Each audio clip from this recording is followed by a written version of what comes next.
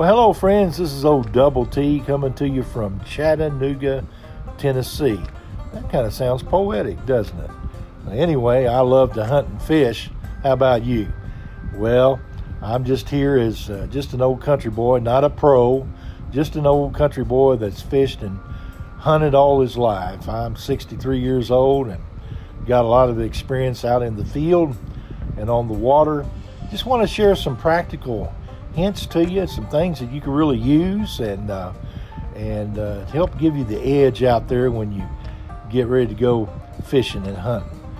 Well, it's midwinter where I am, and we're going to talk a little bit today about some midwinter fishing, mainly trout fishing this time of year, and what you can do to make it a great experience.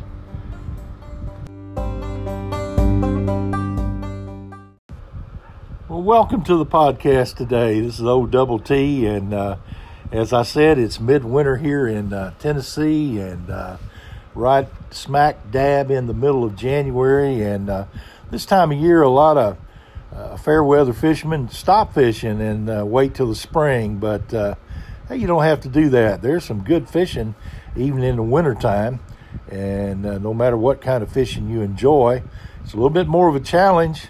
Fish tend to go deeper, don't they, in the wintertime, and have to use different bait than you use in the springtime. But nevertheless, it can be a rewarding experience if you get out there in the winter and you don't mind the challenge of the cold a little bit. I'm going to help you with that today.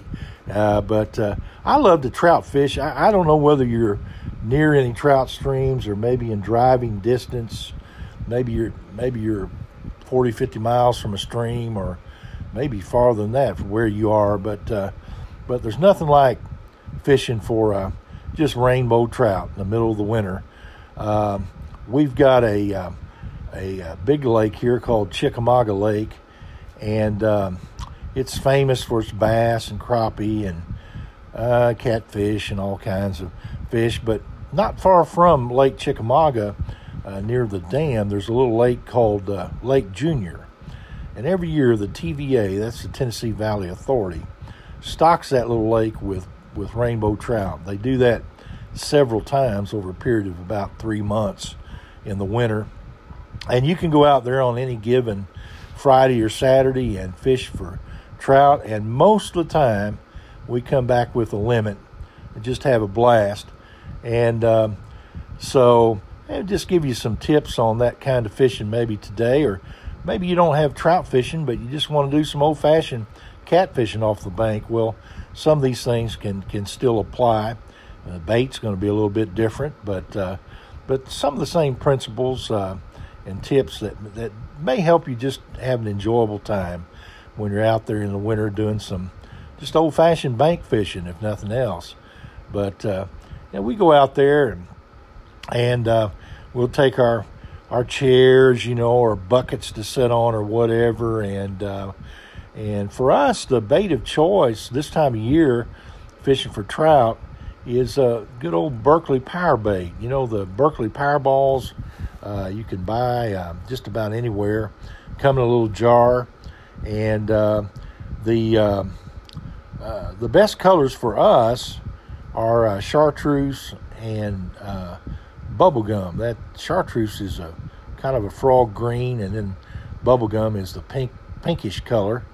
And we use those. You put 2 or 3 of those on a number 6 hook. We just use an open face spinners and put that on a number 6 hook. And then about 12 inches above that hook, put you a couple little split shots on there. Don't have to have too much weight. But we just go out there and just pitch it out there almost like we're catfishing. And by the time it hits the bottom, usually we're getting a nibble, and pretty soon we're pulling in a good old-fashioned rainbow trout. I just want to give you a hint as far as staying warm out there. I know a lot of guys like to build a campfire or whatever, and a lot of times there's not wood readily available, and it's kind of a pain to carry wood with you and have to haul it down on the bank. And so I found something on the internet. It's not my own idea, but it's a good idea, and it really works. In fact, I've got it sitting right here in my garage now. You get you a big can of Crisco. Doesn't have to be Crisco. It can be the off-brand. It's cheaper.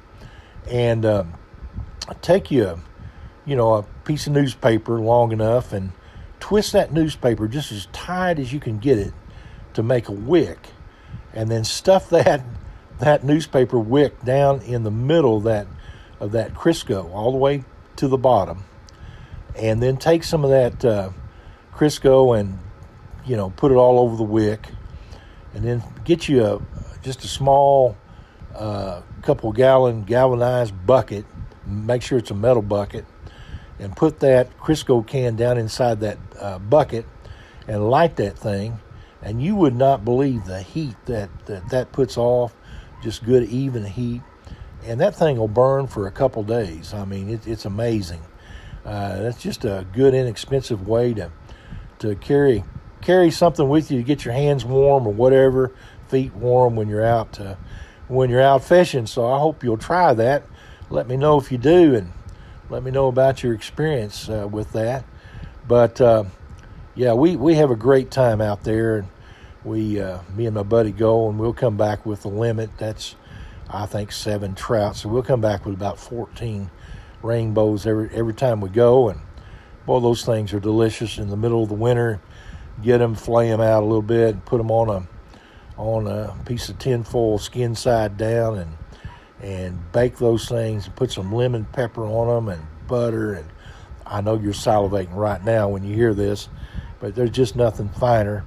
And with that, with a little coleslaw and some hush puppies, and you got a good midwinter trout meal. And of course, the same principle would go with catfishing, any kind of fishing that time of year. May be able to get some bluegill if you go deep and use the right bait. But we just have a time. The main thing is just getting out there, outdoors. And if you got kids, there's just no better way to make memories than to take your kids with you and let them sit on the bank and get that experience of catching those fish right in the middle of the winter. And be sure and pack you lunch or whatever and take with you, and just go for the day. Maybe a thermos of hot coffee. But that's how I like to fish in the midwinter. Don't go at it too hard. But I'll just be honest with you, I really don't care about bass fishing too much until spring. Of course, crappie fishing's on the way now here in East Tennessee. It gets here a little earlier than a lot of states. We start fishing for crappie in February. Hey, let me ask you something. Do you call them crappie or crappie? I don't know really the correct terminology. I've always called them crappie. Sometimes they call them crappie down here. I think they call them crappie down in Florida.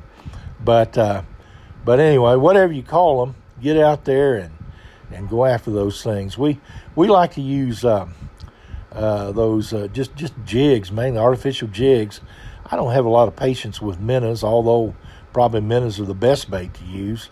But we use those little jigs. I like them with just the twister tail on them, and the kind that's kind of a smoky color with sparklies in it. All kinds of colors out there, and some guys swear by certain colors, and that's kind of my color of choice, and I tend to do real well on that. And we got some good slab crappie down here, the old-fashioned black crappie down here in Chickamauga Lake, and it's good fishing down here. If you ever make it down this way and fish in the old Chickamauga, I think you'll be rewarded.